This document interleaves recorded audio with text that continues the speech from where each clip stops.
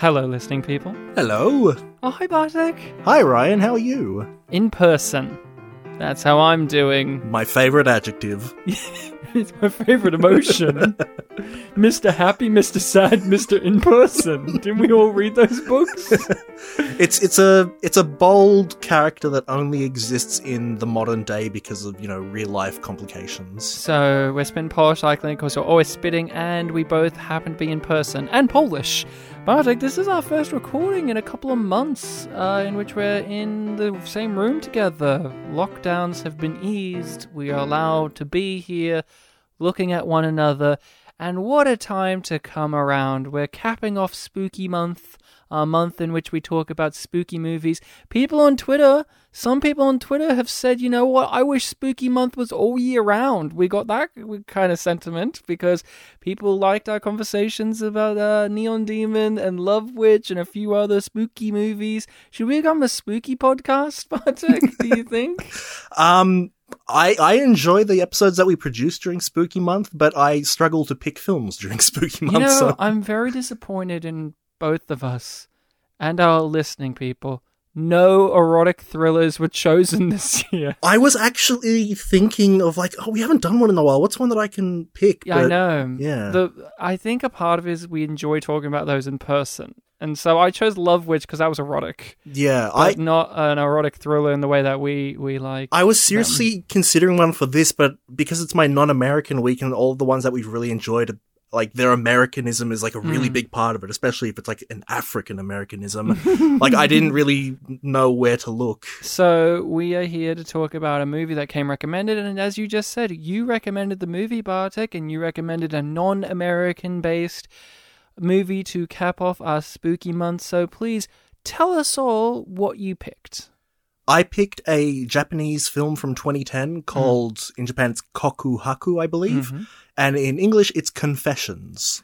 Yes. So if people have not seen this film, we recommend you do. It's very complicated. It's got a lot of intrigue, a lot of twists and turns and reveals. So we do recommend you check it out because we will be talking about it in depth with spoilers of the details. Bartek, for those still listening who have not seen the film... Oh, I thought you were going to say who have not stopped listening. Who have not stopped listening, because I imagine no one's seen this movie. No, everyone's seen this movie. It's everyone's favourite Japanese film since Ponyo. So... It's around the same time, I think. That's why I chose it. Yeah. So everyone saw this Ponyo, and apparently this was shortlisted for best foreign language film. Imagine them showing any clips of this at the Oscars. I don't know if Ponyo was, but so if people are still listening that have not seen the film, how would you pitch this? This film, has a very unique style. I guess I would say that this is a film about the aftermath of an incident where a little girl who's the child of a teacher was killed thanks to the actions of two students. Yes. And it's basically looking into who all of these characters are and the specific events that happened in the lead up to that and the specific events and circumstances around their lives after the incident. That's a great way to describe it. So if that sounds like it's interesting to you, give it a watch, because the one word I would use to describe this film is interesting. Yeah, this is one of those films where I think any reaction would be understandable. It's I really like this film. It's it's complicated, it's unique, there's a lot going on. Or, I didn't like this film. Yeah, it's asking a lot of you as an audience member. It's It's got a lot of aspects going on. Yeah. So what is your history of this? You recommended this, and I got to admit, I was a little surprised because I think when you recommend Japanese things, they're always animated, anime. Rarely do I think of you or I being that familiar with live-action Japanese films. So yeah, I've only seen a couple, and this wasn't one of them because, like I said in our Starry Eyes review, one of the things that I was nervous about going forward was what am I going to pick during my non-American thing? Because, and that was a big thing that I was thinking about throughout the month, and I thought of a few things, but then I had reasons to not pick them because we've been to this country recently before, even though this is my second Japanese pick in a row, but let's forget that.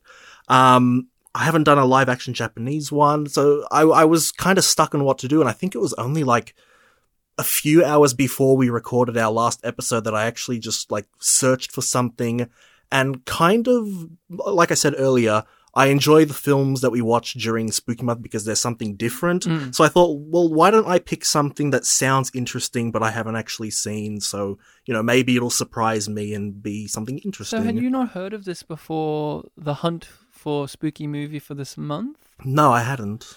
Wow, because I walked in, I didn't know anything about this movie, I didn't know your history with it, and I walked in, I was watching the whole entire movie being like, oh, Bartek must have seen this at some point, like whether he saw it in the cinema with his mother, or whether one of your friends, like Reese or somebody, threw this your way and was like, this seems like it's up your alley. And I was sitting there watching this going, okay, Bartek's going to walk in with this history and give me some explanations.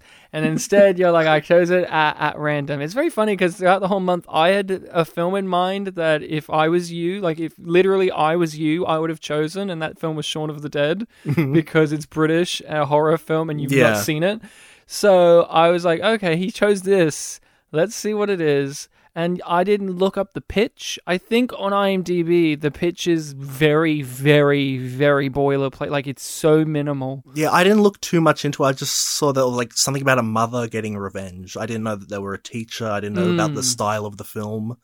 One of the big things was I was thinking about, like, oh, you know, we've done two kind of supernatural horror films so far this month.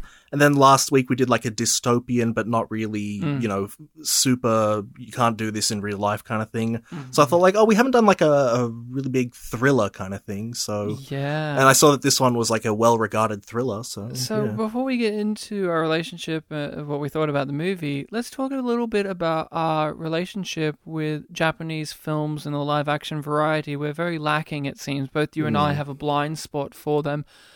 When it comes to my experiences with Japanese live-action films, they've been more of a comedic bent, something like Hentai Kamen, for example, or of just the basic horror. Like I've watched Ringu at some point. I've watched, I can't remember what it is for The Grudge in Japanese. I can't remember what that was called, but I've watched those. Audition is one I've watched as well. So that's mainly about it. I've watched a lot more animated stuff, as you know, and so I have not watched too many movies of theirs. So I was watching this trying to judge it on its own merits, but also trying to factor in if these are cultural differences in ways of telling stories and directing that I'm just not as familiar with, because I don't want to walk in here saying I did not like this aspect, blah blah blah, and just sound like such a Westerner, such an Australian guy. But again, that's my context. Yeah, I did not like this thing that's like really normal in Japanese cinema. Exactly right. What about you? What's been your relationship with Japanese live action films? Because we've all heard you on the podcast. You have a very strong relationship with animes and TV shows. You've read mangas. You've been getting into more anime movies. Yeah, most of the games I play are Japanese as well. So where are you with this cinema? Live action cinema, not as much. A lot of it is things that happen to either get recommended to me, like you mentioned with Hentai Kamen. And honestly, one of my favorite films that I've seen in recent years was One Cut of the Dead. Yes. Which I was considering for this, but I kind of love that film so much, I don't want to spoil it or talk about it. Yeah, so. And it's one that when you want to watch it with a group. Yeah, and I have twice, and it's a lot of fun. So, everyone, we're probably not going to do One Cut of the Dead, but it's fucking amazing. Watch that. Yeah, don't look anything into it. Just watch it, look it up. and watch after the credits. Yeah. So, and I have seen a few just randomly, like on flights, because usually when I'm on a flight, which I haven't been in a while, they have, Oh, really? It's been a while. Really? How long? 6-7 years, I think 2015. Fair enough. Usually they have a bunch of world cinema options, and sometimes if there's a Japanese one, it's like, hey, I like Japanese stuff, but I haven't seen too much of this. So I've seen like a live action adaptation of this like old Magical Girl series about a little girl whose magic power is that she can turn into an adult. And I've seen... So it's like Shazam. forever ago, I saw some kind of medical drama film, but I cannot remember the title. And I saw this one film about a Japanese doctor in Africa, that was directed by a really well-known director called Takashi Miike, who he like does everything from like super violent things to the Ace Attorney movie. I was going to say, you've seen the Ace Attorney movie. Yeah. So I've seen 2 Takashi Miike films, maybe 3 if he did that medical one. Yeah. And yeah, so there isn't too much that I have seen, and I'm always, really keen to actually check more out. I remember like 2 years ago, or maybe last year, there was a question you asked me in an episode. It was like, so what's a country whose cinema you'd like to check out more of? And I think I actually just said, Japanese, because I haven't seen too many live action ones. And I think since then I've had this tab open on my computer for this one film that I randomly picked, which is also a Takashi Miike film. I just haven't gotten around to checking it out. Well, you've had the free time. I have, yeah. So let's get into what we were like watching the movies. So as I said, didn't know really much about it. And then the film proceeded to start. And what is it, like the first 25 minutes of the movie is like the teacher? I think so. And I think on IMDb, someone in the reviews just said like offhandedly, like, I saw this after, said like, bold of the movie to start with a 25-minute monologue. And I'm like, well, it wasn't just a monologue, but okay. Like, I get quintessentially, it's a monologue. Yeah, I remember shortly after that finished, I paused to like refill my water bottle, thinking that I was only 10 minutes into the film, and I was 35 minutes in. It was very lively, to say the least. Yeah. So I was seeing that, and then when it ended, that segment, and then it was like this confession, I was like, oh, is this like an anthology thing, right? That's what I was like, oh, is this like a series of different confessions?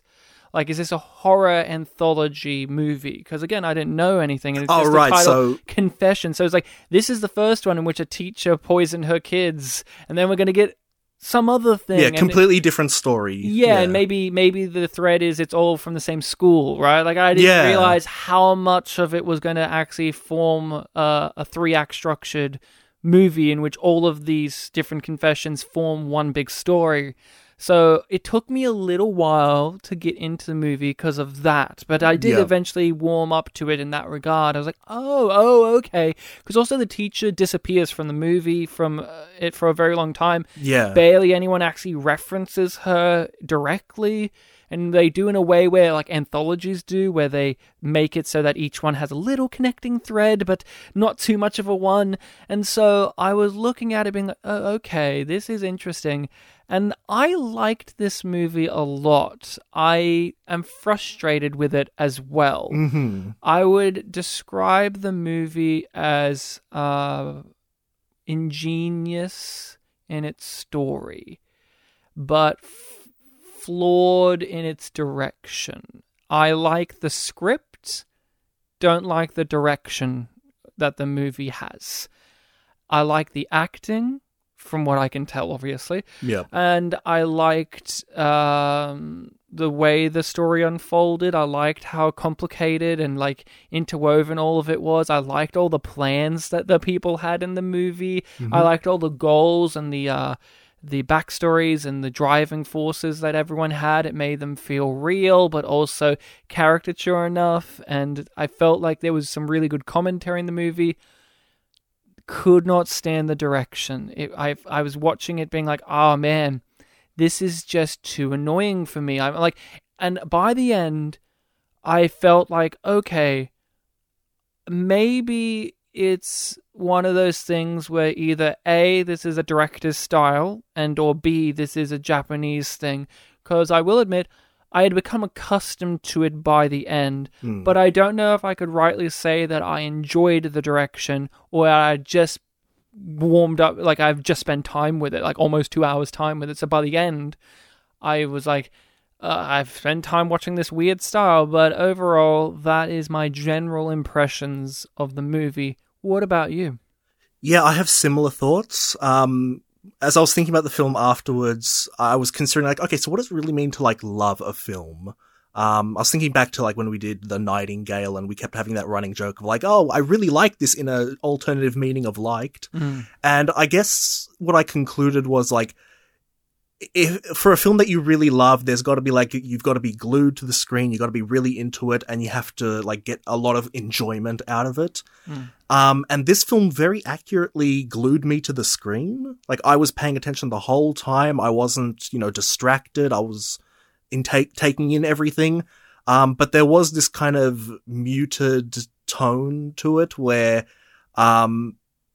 I guess the film wanted you to be a little bit emotionless about things that was happening. There was very dark things delivered to relatively upbeat music. And soft narration the whole way through.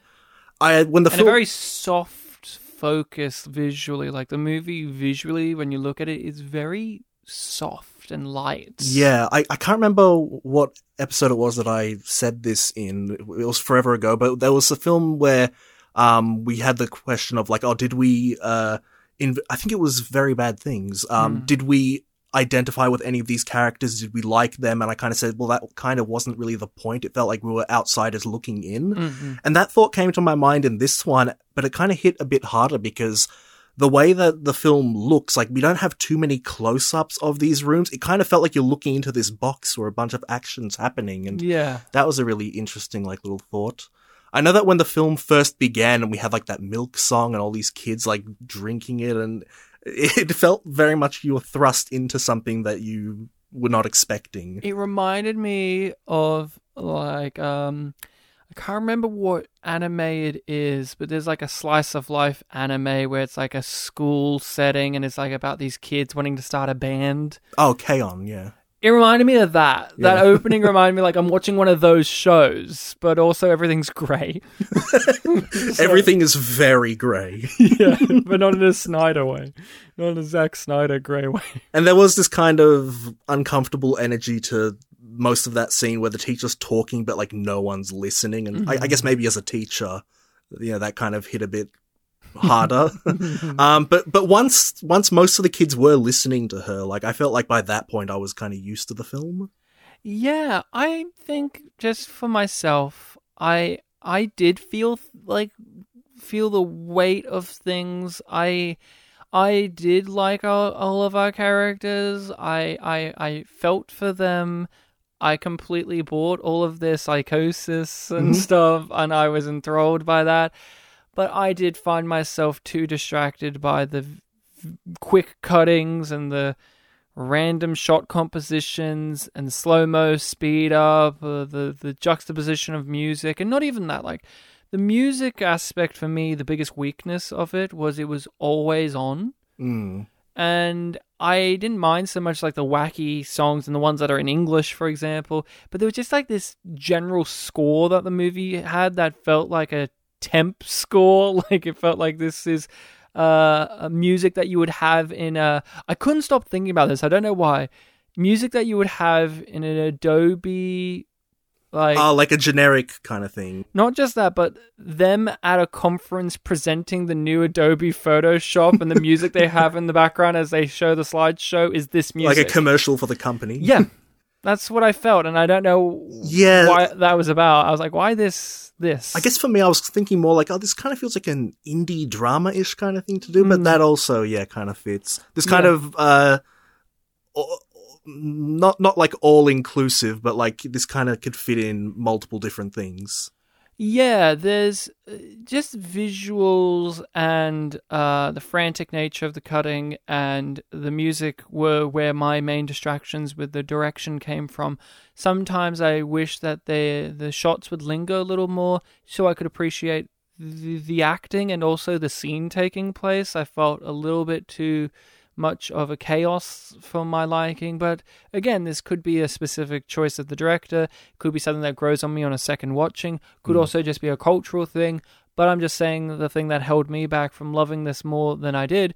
And in terms of like the the interwoven nature of the movie, all these different perspectives, there's only one moment that I didn't care for in that regard, and I was like, you're kind of giving this, I don't know, it threw me off, and I know it's supposed to, but I didn't think it really worked, which was we see student A chopping up the girl into pieces, and then 15 minutes later we get up to the scene where he kills her. Yeah. I didn't really care for seeing him do that first and then getting up to that scene. That's the only thing like that in the movie, where it's having all the timelines in different orders that I really didn't care for. By the end of it, and when she got killed, I was like, yeah, I don't know. I feel like a little bit of a punch, the punch has been softened a little too much for my liking. Yeah, that was kind of the misunderstanding I was happening in The Love Witch, where I mixed up the friend's husband and the cop. I was like, oh, but I already seen you kill him. But yeah, but for real this time. But for real this time. For realsies. So, yeah, those are my negatives with the movie. This is definitely a film where those negatives I have would be impenetrable for viewers. I also wonder if this is a film I would appreciate more, and I wonder if you think this too, if we have had a few more live-action Japanese films under our belt. And came back to this. To get more into the style. And just more into the culture and that kind of stuff. What do you think about that? Because we've talked about that with some animes and with some other foreign films, where it's I kind of wish we had a few more under our belt, and then maybe more under our belt, more context, more familiarity. Possibly. I mean, one thing to note is that this film is an adaptation of a book, and so the narration obviously feels very much in that style. I was surprised to find out it was a book and not a proper a manga. It's a novel. Yeah. When I was watching it, so many of the weird visuals, I was like, oh, that must be a panel. Yeah, references to established visuals. Yeah. No, so I guess it's kind of neat that this film came up with a lot of visuals, especially near the end when the explosion's happening in reverse. Yeah, that was awesome. That was really cool. I really liked that. Another visual I really liked was that kind of home footage style, old film 8mm camera of the student A and the girl on the roof top, and the sun's behind them setting. That was a nice shot too visually. Yeah. I was like, oh, this is neat. Or even when they meet up at the bridge at night, he's sitting on the hillside of the carriage of the bridge, and that felt straight out of an anime. That felt like this could be in Tokyo Godfathers or something. Yeah, it looks like it would be a panel from a dramatic point in a manga. And also because the border's all black, it feels like this is just, it goes back to that boxed setting, you're looking in. Yeah, maybe there is something to, having put more live action stuff behind our belt. I feel like I can't say for sure, but I feel like the narration thing might be a big thing there. There's just the way it was, very softly delivered. I feel like there might be some sort of conventions that was following. Did that hold you back? The way the narration was implemented? I wouldn't say it held me back. It was definitely something I noticed, and the fact that it was juxtaposed to the music, which I also kind of was a bit distracted by because, it was very, very Western-focused music. And a lot of it was kind of very soft in compared to, how dark this film gets. So I guess maybe there's a purposeful contrast there. The only one that you can't really argue about because it was diegetic was that's the way. That was amazing. That was amazing. That was an amazing moment in the film in which the teacher opens up the film with suggesting she put AIDS blood into children's milk. And then 5 minutes later, that's the way. Any other negative things or things that you want to talk about in the critical sense in that manner? Because, I think that's basically it for me. Because for me, I enjoyed the narration very much. I thought it was really well done. I enjoyed the different moments when it broke into the new confessions. I enjoyed all of the characters. I enjoyed the ending very much. I don't think I have any other major ones. I guess the only thing that, and this might be just something I'm thinking in retrospect, is whenever it did have the screen saying this character's confession, I guess maybe I was a bit muddled about is this introducing a new one, or are we partway into one already? And it's maybe if that was structured a bit more clearer. But again, it didn't take me out of the film. But we will re-emphasize that something we said right at the beginning of this episode. It's totally understandable if what we are saying that worked for us does not work for someone else, because this film is very unique in its style, and it might not work for you. The film's complicated, but did you find yourself genuinely lost and confused while watching it? No, I actually noted that. It was completely followable, if that's a word. Yeah. The beginning 25-minute monologue kind of thing sets you up for the general series of events that matter, and until like the end when some extra things happen, everything is just building around that. Like you learn about, what the two kids are like, from a general perspective. You obviously get more specific. You learn about what the problem was with the child. You learn about the girl who also is going to matter later on, and you learn. And the teacher just basically spells out like, I'm done. I'm leaving. And obviously, there's more with that.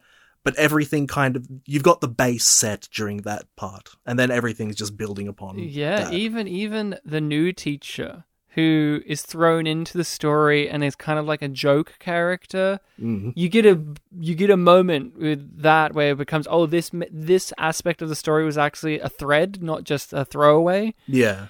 He's this very archetypal, like, I'm friends with you kind of teacher. Yeah, the look of him even. The big hair and the sports jacket.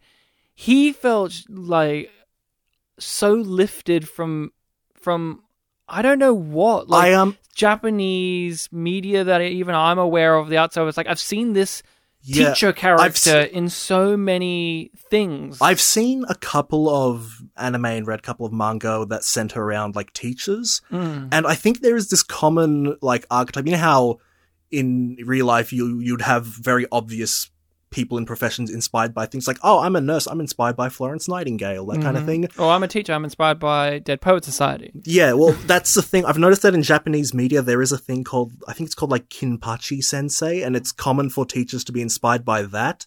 And in the few things I've seen where a character is inspired by that thing, they do feel a bit like this guy. He's like really enthusiastic. He wants to be like, the kind of father for the kids. And I feel like that's the archetype that this character is going for. But even just his look, like the way his hair was, the very, outfit. Yeah, very white. Yeah, he was striking. But I agree, I was never lost throughout the movie. I trusted it. That's also a major reason why you don't feel lost, is you trust that the movie is going to answer these things. Yeah. When you lose trust in a movie, that is when things become even more muddled. Because, for instance, we did Mulholland Drive. You trusted that movie more than I did. So you had more of an experience with the movie where you felt like you understood it more than I did, and you got more out of it than I did. Here, I was in the movie's hands as soon as they revealed the AIDS blood thing. I was like, oh, I'm in. I'm fucking in. This is a great plan. Yeah, and what a great plan. And the film just kept one-upping itself with great plans. Like, what a great plan that is. Like, what a great villainous, methodical plan. Another film this reminded me of that we've covered, a South Korean film, Handmaiden. Yeah. Where that film was also very complicated and told it from different perspectives. And you're like, where's this going? And then it comes back around, like, very intricate, but you didn't feel lost in that movie either because you emotionally were invested in something. Here, it wasn't so much I was as emotionally invested, but more I was turned on by, ooh, that's clever. Where's this leading to? Yeah. And for a film that's largely narrated, they don't really go into too much like unreliable narrator thing. Like towards the end, like you have the thing of like, oh, I went to my mum's university and this happened, and then very soon after you get a reveal of like, oh, that's not how it happened. But the two most unreliable narrators are that teacher and that kid, because we find out things later. Yeah. Like she didn't actually put blood in their milk. Those two definitely have like more secrets going on. Like in that first scene when they reveal the blood in the milk thing, he's the one that runs out acting all sick. And then near the end of the film, you see where he ran to, and he says his little catchphrase of "just kidding," and he was laughing and having a wicked time. Yeah, his performance was really good. His voice, he definitely kind of nailed that young sociopath kind of thing that I've seen in some Japanese media. Yeah, he reminded me of what's his name, Death Note. Mr. Death Note. Light Yagami. Yeah. You remind me of Mr. Death Note. Mr. Note. Mr. Note. What was his name? Light Turner in the American adaptation. He reminded me of Light Turner. No, Timmy Turner's brother. No, I agree. I thought his acting was very good. In fact, I was more impressed with the acting of the other kid, student B. He really he fooled me. Because when they reveal his dramatic thing, which is he actually killed the kid knowing she was alive, Yeah. I was suckered in. I was like, whoa, I didn't expect this because of that, how we were introduced to this character, him being the more emotionally vulnerable one, and how we see him mentally affected from all of this. And like, he's not cleaning himself, but he's cleaning everything else around him. And he's like screaming all the time, and like him cutting himself and wiping blood everywhere. It's like, oh, this kid's like mentally fucked up, but not in the way that the other one is. But then the reveal that he killed her knowing that she was alive in the first place, because he felt scorned by the other one, is like, well, I'll prove that I'm capable, and also I'll take this moment from you. Yeah. That was a stunning revelation, and it was helped by that kid's performance, because I completely believed him in the before that reveal and after. It didn't feel as if he did that thing that a lot of movies fall into of once they reveal that they're actually the psychopath all along, it's like they basically change into another character. Yeah. It still felt like he was the original kid we met, but all of those weird things about him now make sense because we have context. Mm. Yeah, and throughout the film, like, he does get focused, but towards the end, like, Student A is kind of like the main character that we're following. Because he's just so calculated about everything. And like, Student B has finished the arc of killing Mummy. Yes, yeah. Who she also gets some confessions. Yeah. Student A, he's had plans from way before this incident occurred, and he's got plans, after it too. So it makes sense that we follow him a lot towards the end. And yeah, I did kind of miss seeing Student B. I think his name was Naoki. Yeah. But yeah, like when he was washing everything but not washing himself, there was this sense of like, oh, he's becoming neurotic. He doesn't want it to spread.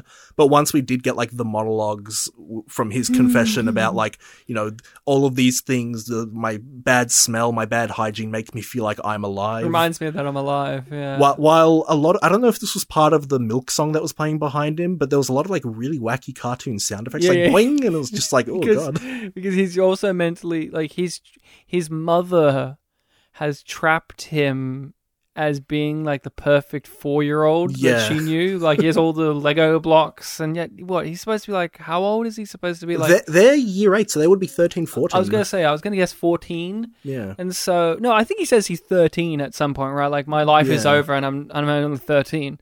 And I love the mother character too, because we get introduced to her in the very opening monologue. Yeah, from the teacher's perspective. I really love the character detail of that she says, poor baby. You poor child. To her kid. Even though she's being told that her kid is involved and probably the perpetrator of a murder. The murder of the child that is talking to you right now across from you. Who's a teacher of your child. The only other person in the room. Yeah, and I love that detail, and I loved how they kept building out her character, because it was so easy for the film just to make her a two-dimensional, like, rich, yuppie mum character. And they don't. They flesh her out. They give her some agency. We understand why she's like that as well. And that's a strength of the movie, is in a film in which every single character we're following is a psychopath or mentally unstable or selfish. Yeah. They're unlikable. Yeah, a lot of the minor characters fall into that kind of selfish thing, like the group think of like bullying the kids, things like that. Yeah, but the film gives you enough layers to these characters to make them ones you want to follow and not necessarily feel sorry for. Like, I never felt sorry for Student A. Yeah. You know, I thought that's a cool villain backstory. Yeah, that's how I felt. And same with the mother. I felt sorry for her, even though I didn't initially. Like, oh, I understand why you're like this. Yeah. Okay. Her character has like this kind of familiar archetype of the mum who believes that her child is, infallible, perfect, and anything that's wrong is the fault of something else. Yeah, that typical archetype that we see in lots of stories, but also she matches that archetype that I've seen in Japanese media as well, like the way she is, and in Japanese life culture as well, like that very specific kind of pitch to her that she puts in. A Japanese kind of spin on helicopter parent. Yeah. And her performance and, her monologues, really gave her this unique feel. My favorite moment from her was when she figured out the little get well thing that they made, and that it says "kill or die." All of the Japanese characters. Yeah. That was. I love the shot too, like of her realizing it, and like the profile of shot her, like her screaming. She's become her kid, where she's just hysterically screaming now. It cuts to him upstairs, and he's like zoned out. He doesn't give a shit. Like I really, really enjoyed her. I didn't think I would. Because I really like the teacher. And I was like, this lady's a bitch to the teacher. Yeah. The teacher, she has some funny, like, deadpan moments. Like, she's talking about that teacher who wrote the book, and she's, like, reading a passage that says something to the effect of, like, go out and do good things. And, like, 2 students take that as, like, oh, you just dismissed us. And she's like, oh, how wonderful. His words are already taking effect. Yeah, let's talk about the girl in the movie, whose name is escaping me, unfortunately. Her nickname was Mizuho. Yes, that's right. And then the teacher guys started chanting it with all the students, teasing her. So I was really unsure about her to begin with, because then we cut to her, and I was just like, oh, okay. Yeah, she looking at her, I knew what type of girl she was, because not psychopath in the way, but I knew girls like this in high school, right? Yeah. Like, oh, okay, what's she gonna offer to the table? She wasn't as firmly established in that beginning part as everyone else. Like, she had attention, but she wasn't involved with the incident. Yeah, so I was thrown off at first. But I really turned around. I really liked her. I felt sorry for her, but also I didn't. I reacted like the teacher did when the teacher finds out, when she confronts the teacher at the restaurant, and she's like, hey, give him a chance. He's lonely. And she tells him his tragic backstory, basically, and the teacher laughs hysterically. That's how I felt about that girl's relationship with with student A, because it's like, oh, honey, he's a villain. He's a psychopath. Yeah. You are fucked. And then she got fucked up real good. Her collecting all of her poisons. Yeah, they established in the beginning that there was a case previously where a girl, it's called the lunatic case, I think, murdered her family using poisons for no identifiable reason, or no reason that was ever given. And they were like a super genius, because they were the one that beat student A in the competition, right? No, I don't think she beat student A in the competition. It's the news was focusing on that. Right. Student A wants attention and to have his genius recognized, but then when he, this height of his life, a murder happens, and that takes up all the mass communication, focus. In real life, this is completely, totally different, but I remember in Australia, there's a guy called Corey Worthington. Oh, yeah, I remember him. Who became a media sensation because he chucked a massive house party that, like, tore up the entire street. It was, like, the most legendary house party, and Corey now still works today as a party organizer and a club guy. Oh, so, he's still going. So he's still going. And good for him. He knows his niche. But at the same time, the first person ever to kayak from Australia to New Zealand arrived in New Zealand safely and didn't die. No. And it got completely drowned out. Like this astonishing achievement of years of preparation and work got drowned out by some fucker called Corey, who refused to take off sunglasses when interviewed because he didn't want people to see how beautiful his eyes are, or some bullshit. Oh my god! I didn't ring, and like he refused to zip up his jacket because he wanted people to see his chest. And his sunglasses were famous. His sunglasses were famous. He was charging them for interviews with him at a ludicrous price. And I'll always remember that. I did not know about that kayaking thing, and that kind of gets to the point of like, this big dumb thing happened. Or dumb, it's a murder. But in thing this in one, film. it's tragic. Yeah. Tragic, yeah, and it takes away from the attention of something that someone put a lot of work into that they wanted to be recognized for. Yeah, but the girl, she was an interesting avenue to put into the movie. How did you feel about her when she first started turning up, and how did you feel about her by the end of the film, like how she was implemented in? Yeah, it took me a while as well, because we established that this was the class captain-y character, and she's been paying attention to a lot of things, without directly being involved, and we obviously learned that when she, is a big fan of the lunatic perpetrator, that kind of, reveals, okay, she's got a thing for these kind of villainous characters, and that's kind of what her relationship with Student A is. I think his name is Shuya. Yeah. And she kind of starts forming a romance with him, which as a dark parallel to the last Japanese film I picked, where it was like the bully victims meeting a girl, getting friendly. Maybe this will be a big turnaround for them, but it meant absolutely nothing to him. Like she she was walking into a situation where she was becoming a victim.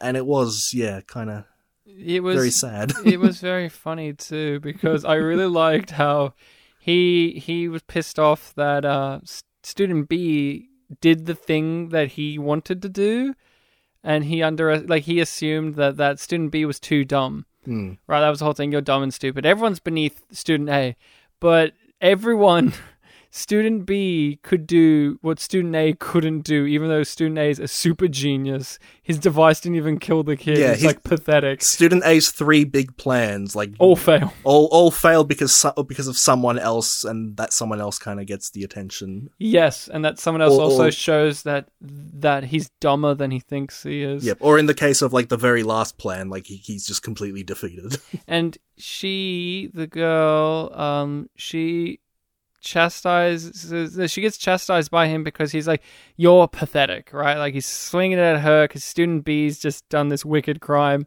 murdered his own mother, and that spurs him on because he's like, why would he murder his own mother? Like, I wouldn't murder my mother because my mummy, I have mummy issues. Yeah. And she has that line, doesn't she? Yeah, he yells at her by basically ridiculing her for being a pussy and a coward, and that you're never going to commit anything. You're just going to live your life vicariously through the notion that you could, but you never will. I will actually do things.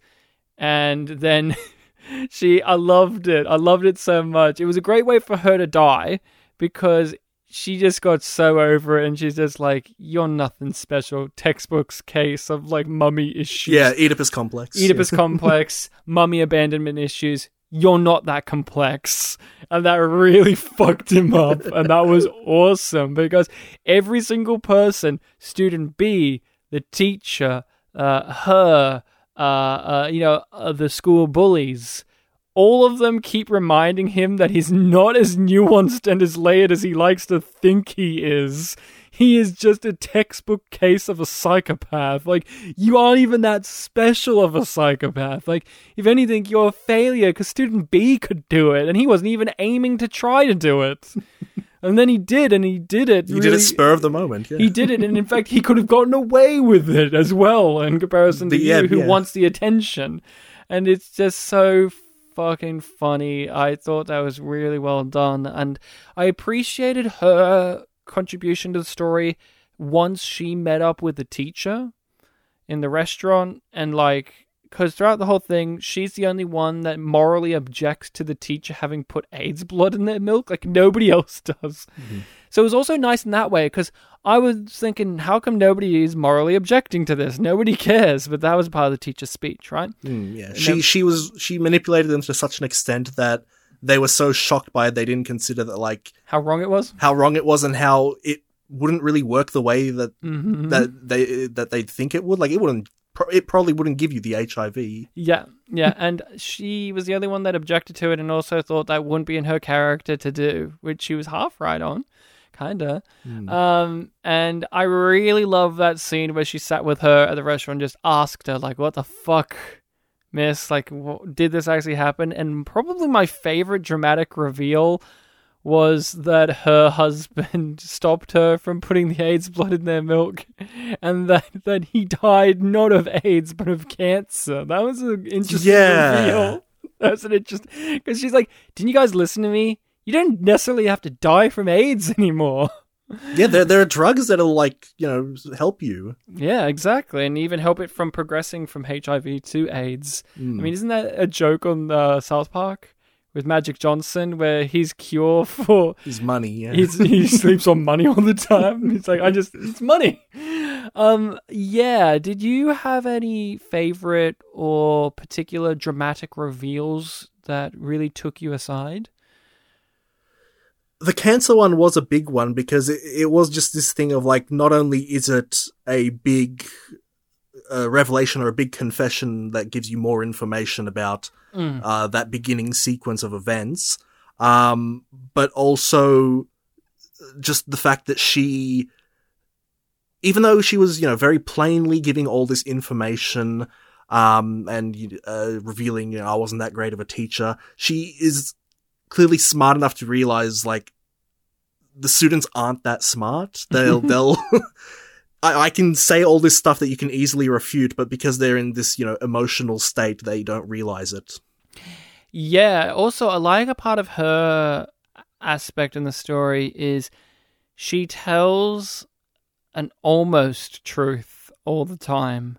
Because it's like, well, the AIDS blood thing is truthful in the fact that she was going to do that, but then she didn't. But I said I did anyway, and let it play out. And if there's any consequences that would come back on me, well, I didn't actually do it. So nothing would actually bad happen. Well, nothing bad would truly happen. So, ha ha ha. I loved that teacher. I was so happy when she came back into the movie.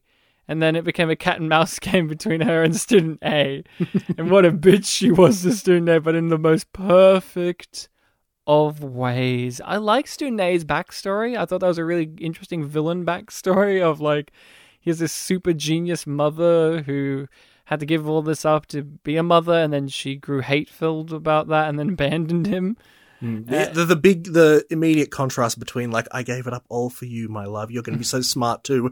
Fuck, why did I do that? Yeah. Beating him. And my genius is in your blood. And it's like, AIDS blood began the movie. And then it's all about in your blood, all that stuff. And just, that moment, like you said, where we reveal he's laughing in the bathroom. And he's like, now this will get my mum's attention.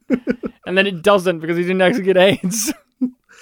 You get HIV, he's like so annoyed about that. And because the teacher's aware of like his Oedipus complex, like she can send him a letter like pretending she's the mum. But she got that info from the girl. Yeah. That was so good. It's like, thank you for revealing his one weakness to me. I guess one of his big problems is not only is he like this super genius, he also follows the conspiracy notion that you have to leave breadcrumbs. Like he has that website where he like reveals. But nobody looks at it. Nobody looks at it except the person who defeats him in the end.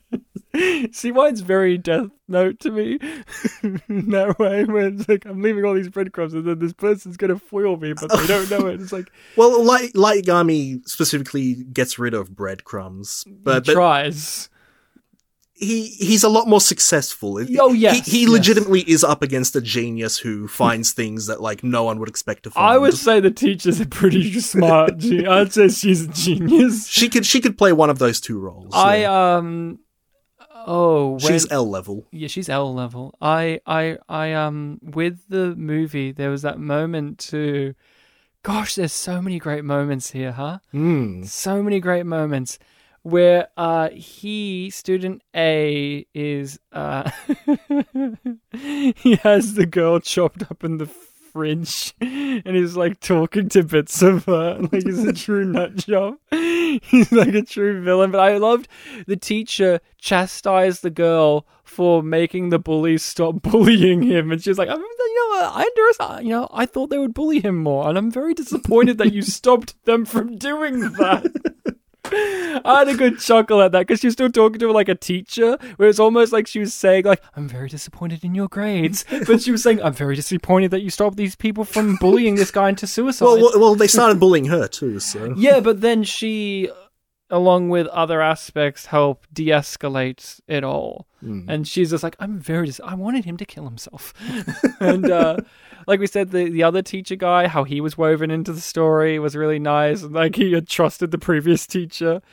He was kind of manipulated to be more idealistic than that archetype, usually goes. And it made those annoying aspects of his character work in retrospect when you hear that information. Like, okay, cool, okay.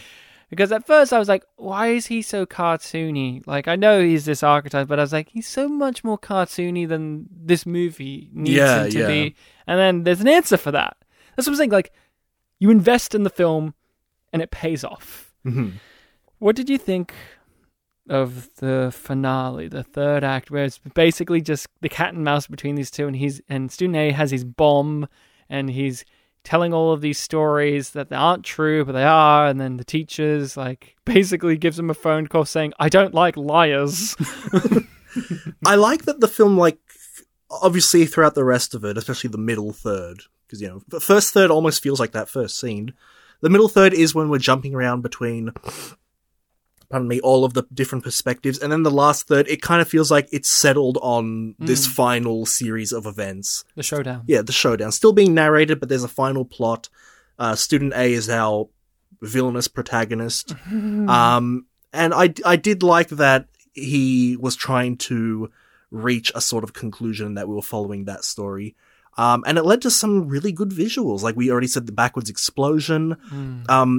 When he breaks down in front of all of the kids in that bird's eye view where like they separate from him like a ripple in the water. Like I thought that was visually like really cool. I really like the visual of when he's setting up the bomb and he's imagining all of the dead kids on the floor, and like how it keeps flashing that away to reveal like that's just his dream. That feels like it was taken out of like if this was a manga adaptation, that would have been like a few panels. Yeah, that was exactly what I thought. Oh man, there's so many good visuals there. I also liked the bird's eye visual, and it made it comedic in intent to me, was when that one teacher or adult lady was trying to take the phone off of him and he pushed her to the ground and then ran away.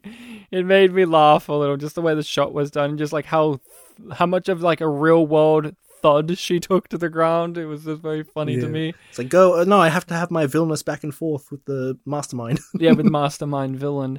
And so a lot of stuff happens between the two of them. We find out that his mother's actually remarried and she's on her honeymoon, and that the teacher met her and all this, and then, you blew up your own mum. It was you. And it was your bomb. You put it together. Aren't you so proud of your genius? You really proved it to your mum this time, didn't you? I quite liked her. I was hoping you wouldn't press the button. But then you did, didn't you? Didn't you?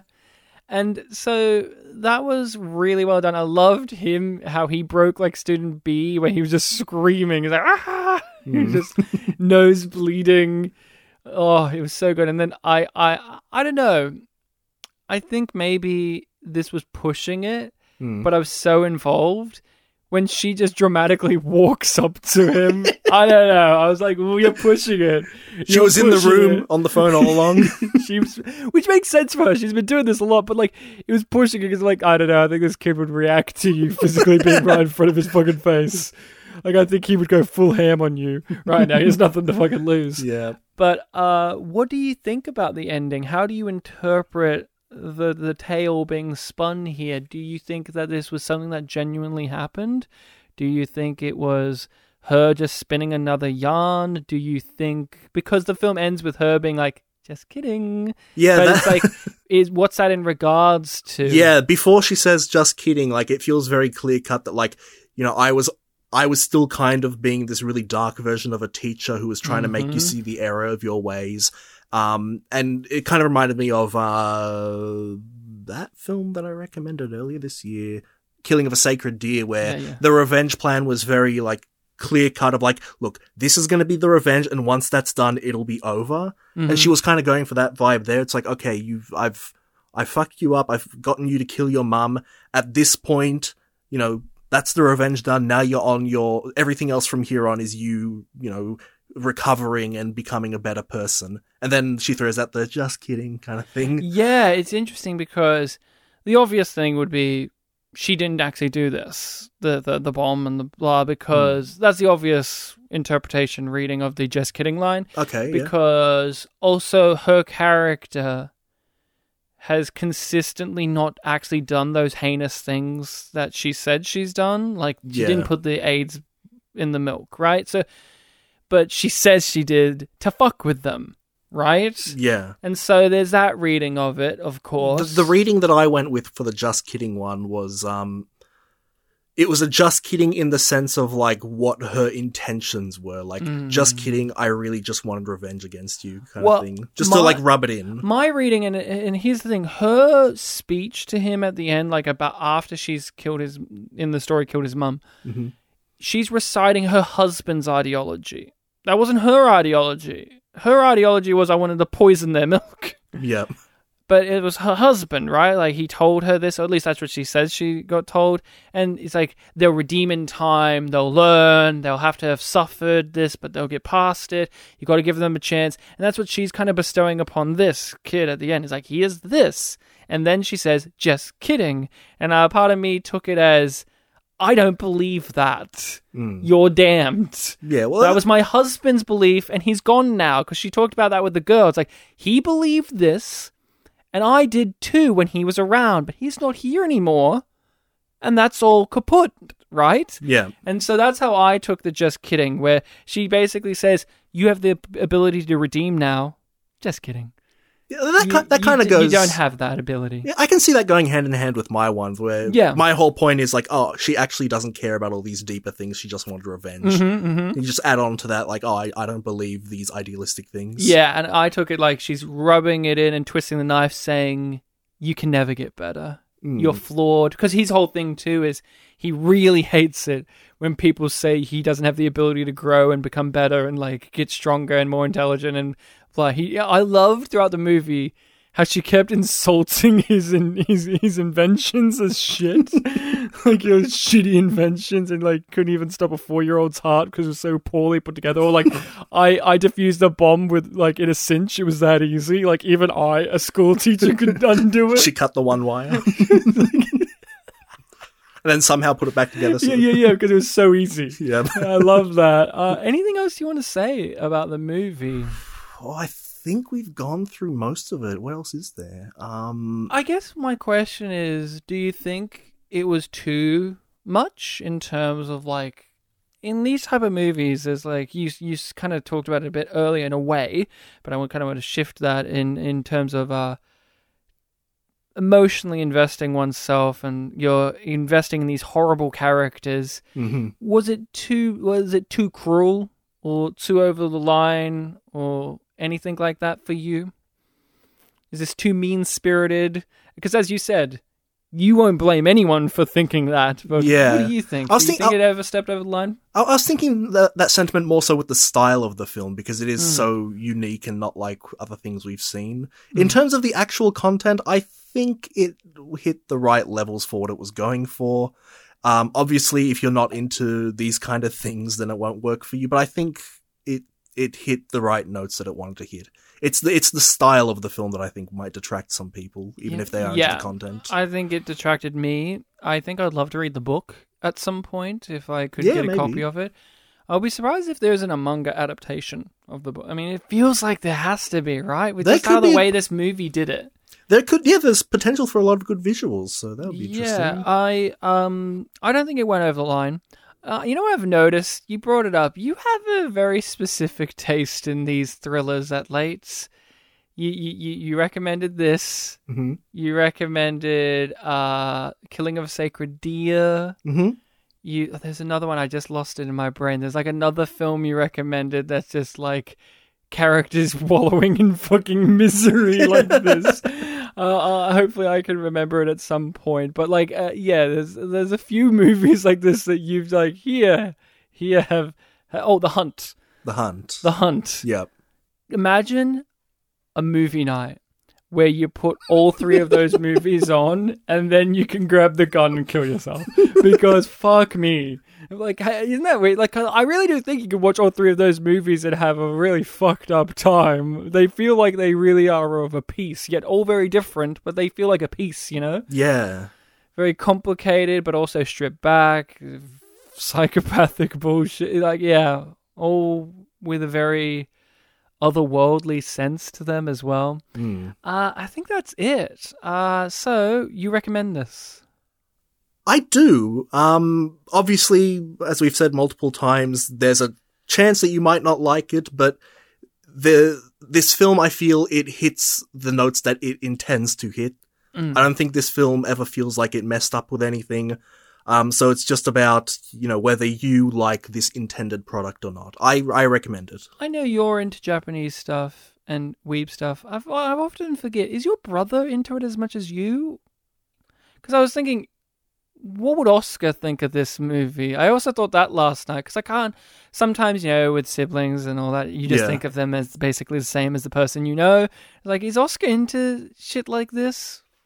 He's gotten into some Japanese stuff in recent years, a lot more mainstream than this. So I don't know that he's into JoJo and stuff like that.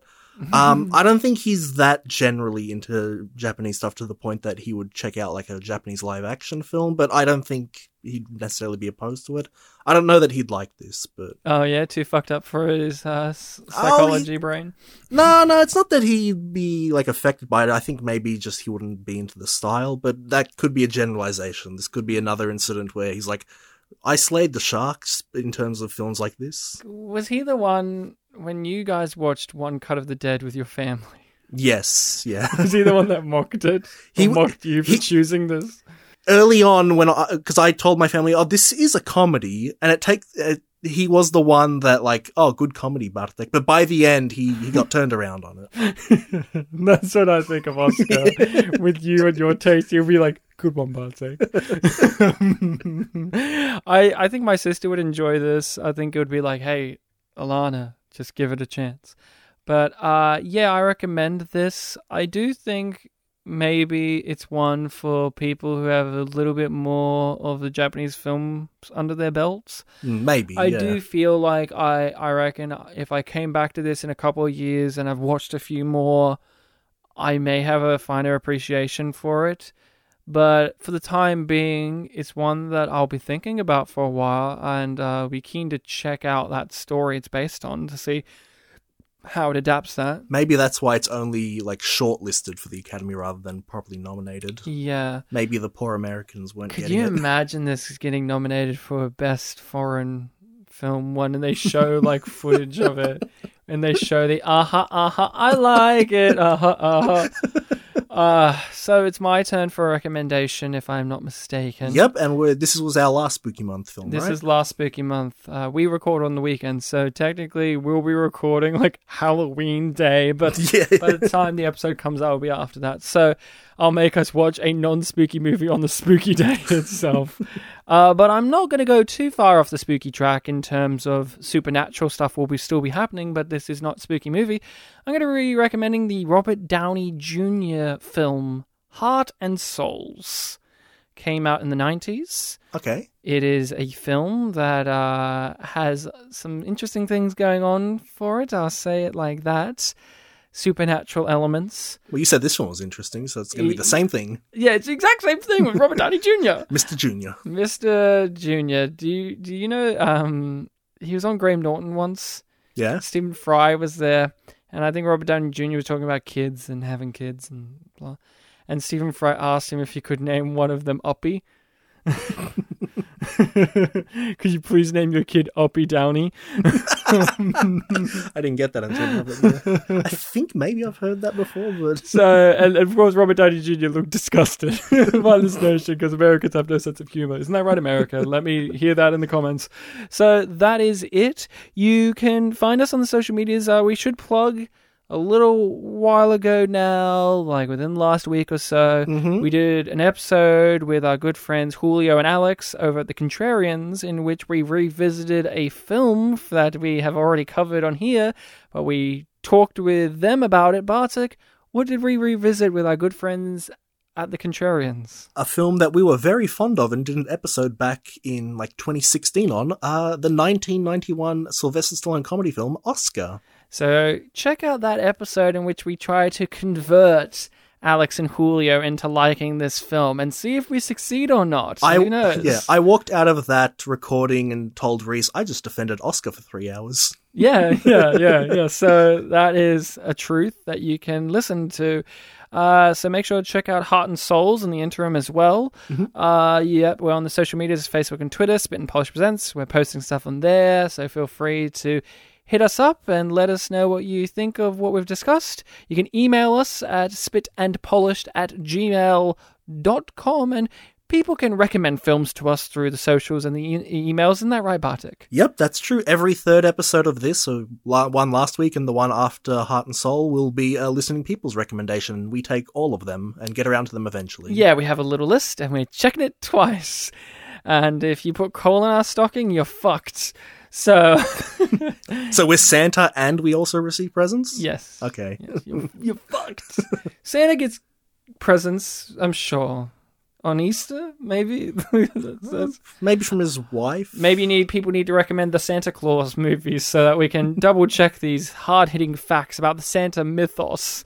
So, thank you very much for tuning in, people. Bartek, it is such a pleasure to be back in person recording. I can't wait for it to suddenly get taken away from us again. But yeah. for the time being, let's just appreciate it. And hopefully we'll be back again in person next episode. Yeah, if us recording together is our Halloween treat, then I'm happy with that. Usually it's something scary.